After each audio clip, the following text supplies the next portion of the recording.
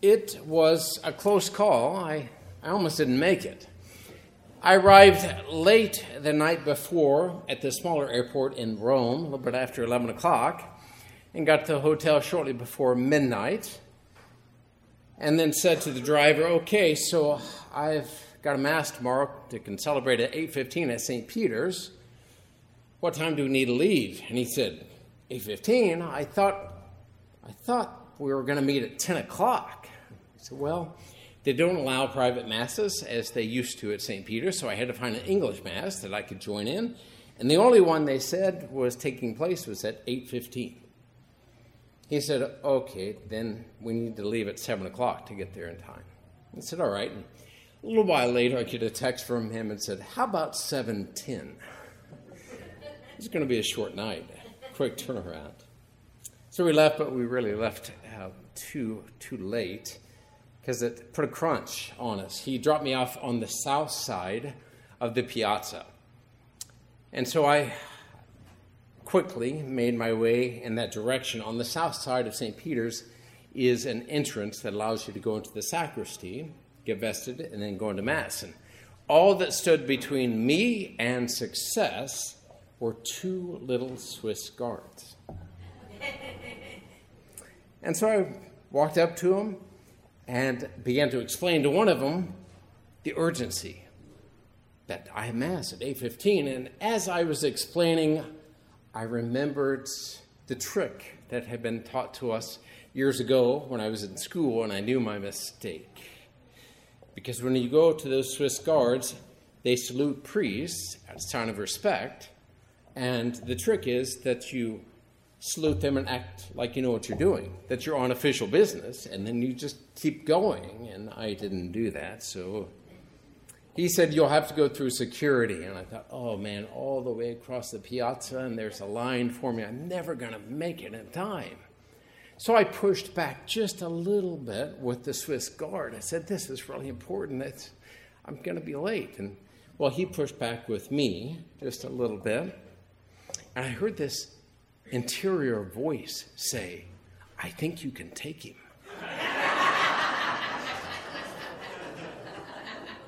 And then I heard another voice say, yes, but there are two of them. So fortunately, another security place opened up that was close by.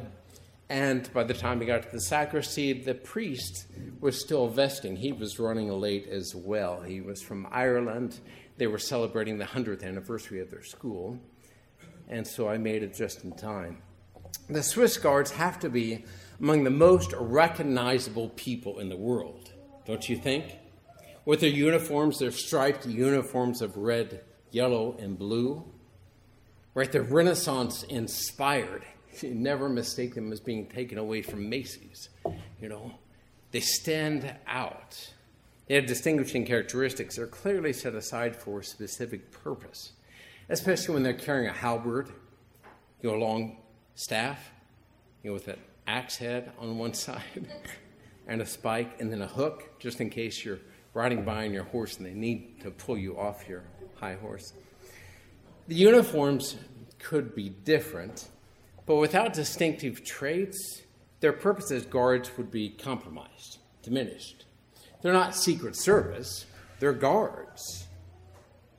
The dietary laws of the Jews could have been different, but they needed to be distinct from the surrounding society as they were to be light in the world.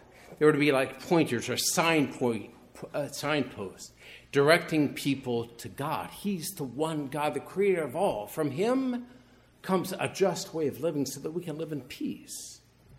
To relinquish the food laws would have been to relinquish their identity, their purpose, their mission, and ultimately their God. Their task was to be witnesses to that which has greater priority than their own life. Thus we hear the faithful brothers and mother in that intense first reading. Thus traditionally have those vocations with that distinguishing characteristic of celibacy for the sake of the kingdom of God been held in high esteem. Those, Jesus said, who are deemed worthy to attain to the coming age and to the resurrection of the dead, neither marry nor are given in marriage. They can no longer die. Marriage and procreation, the survival of the species, apparently go hand in hand with one another and with life on this earth prior to the resurrection. Post-resurrection, there is no marriage because there is no death. Celibate vocations bring that future hope of the resurrection into the present. They are unique witnesses to the resurrection by their distinctive way of life. Of course, that hope shines through more brilliantly to the degree the person is conformed to the resurrected Lord Jesus. That's what impressed me most about John Paul II. That's what impressed me most on my pilgrimage. I mean, there were extraordinary buildings, churches, sure, and others. The food was delicious, so was the coffee. But it was his goodness that stood out. I mean, there's a difference in a saint. He's light all the way through. He was given extraordinary gifts, intellectual gifts, a wonderful personality. But I felt very small as I walked where he walked and saw the photographs of his early life and the descriptions of how he lived. I thought, what am I doing with my life? A journalist who is not sympathetic to the Catholic Church at the time of the Pope's election, after reading a little bit of the Pope, he said,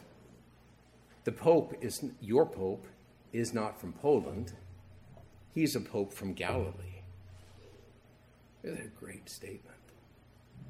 In a different way, the value of holiness, of being an authentic witness to the resurrection or follower of Jesus, was evident in visiting Rome after I had been in Poland.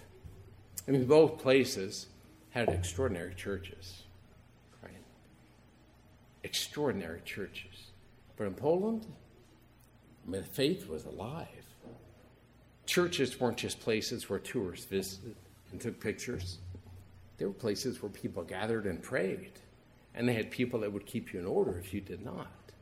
This is what we do here. Devotional life was clear. In fact, their custom, which is still present, is when a priest walks by, that they would say, I won't say it in Polish and butcher their language, but God be praised. So I'd be walking along, a sister, a nun, would be there, she'd say, God be praised. But lay people as well, God be praised. And in Italy, I rarely heard Padre, and even like religious goods stores, it was my first name. And then walking around, kind of with the pastor's eye, however long I've been pastor, 13 years or so, you begin to look at buildings like, okay, what needs attention? What needs some repair, right? What's falling down? And in Rome, I mean, there are churches everywhere, but I didn't notice scaffolding. But beyond that, I just thought, oh my gosh, look at all the work that needs to be done. How is this possible when on the inside, so few people go to Mass? I met a priest friend there who works in the seminary. I think it's like 6 years or so, a 6-year plan. He said for the Roman seminary, there are 50 seminarians, and not all of them are from Rome, for the entire diocese of Rome. Our mission here is not firstly about building buildings. You can have extraordinary buildings that crumble if on the inside is not firm and kept up and alive. Our mission is firstly about Jesus and being authentic witnesses to him. And we are so blessed to have John Paul II as our patron. I mean, just think, who else around here has a patron that's a contemporary? I mean, for most of us, he's in our living memory. I mean, that last video that I shared with you on YouTube, that footage that I included was footage that I took as a student over there of John Paul II. He's in living memory. I mean, there are wonderful places around, Prince of Peace, Ascension, St. Michael's, and others, but how do you walk in the footsteps of St. Michael? But for us, I mean, here's someone who faced similar things that we face: atheism, hostility to religion, the fragmentation of society, which for us comes in this individualism and being on our devices. I mean, I was reading a retreat that he gave to college students in which he talked about the rebellion that's present by teens in the family and why this is the case and why it shouldn't be the case. We're blessed with such a patron. Based off of the YouTube videos of my pilgrimage and Facebook posts, there appears to be a lot of interest in the person of John Paul II, Karol Wojtyła. So I'm wondering about forming maybe some small groups for those who are interested, that we'd meet in homes, read a little bit about John Paul II's life, discuss it, talk about my pilgrimage and the places, and maybe talk about making one now as a parish. Pray a little bit together and spend time in one another's company, not a big commitment, maybe meet once a month, maybe for an hour and a half or so. We need some of you who'd be willing to open your homes to maybe 5 to 10 couples. You don't have to worry about dinner or picking up, and maybe a snack, that would be fine. But I'll send something out. We've been entrusted with something quite extraordinary.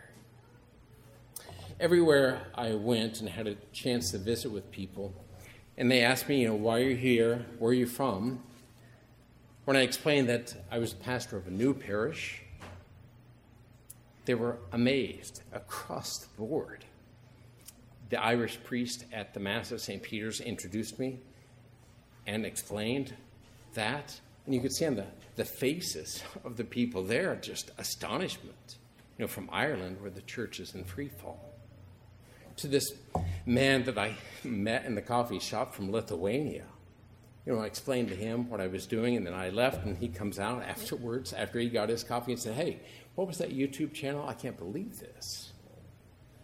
There's amazement, I would say, from the outside. There would be something different from the inside. For those of you who have been here 5 or 6 years, there was excitement, amazement, especially at the beginning, and then, it's tough going, pandemic and such. I was reminded of St. John Henry Newman, who said, faith by opposition doth grow. Faith by opposition doth grow. It's clear in Poland. They had to fight for freedom of religion. And you value that. So I recently recounted our history to the Archbishop. I tried to contextualize what I was going to ask him just by, retracing our history. And I did that. I thought, wow, there's been a lot that's gone on here in a few short years. Pandemic and such. When I got here, one of the staff members who was on their way out described these last years as resulting in PTSD for him. It's a lot. So I recounted our history as background for requesting permission from him to construct first whichever building project we see as the most viable, the most compelling, the one that we feel called to build. I said, Bishop, I don't know for sure that people are anxious to build a parish hall. Maybe they are. But what I would like is permission for us to build whatever we believe will be the most viable option, one that we believe should be built first. And as it would have it, on pilgrimage, it received a positive response. Yeah, okay, explore that. Whatever you decide, you can build. But I also recounted the history to the Archbishop, because of the extraordinary possibility I mentioned when giving the annual financial report a few weeks ago.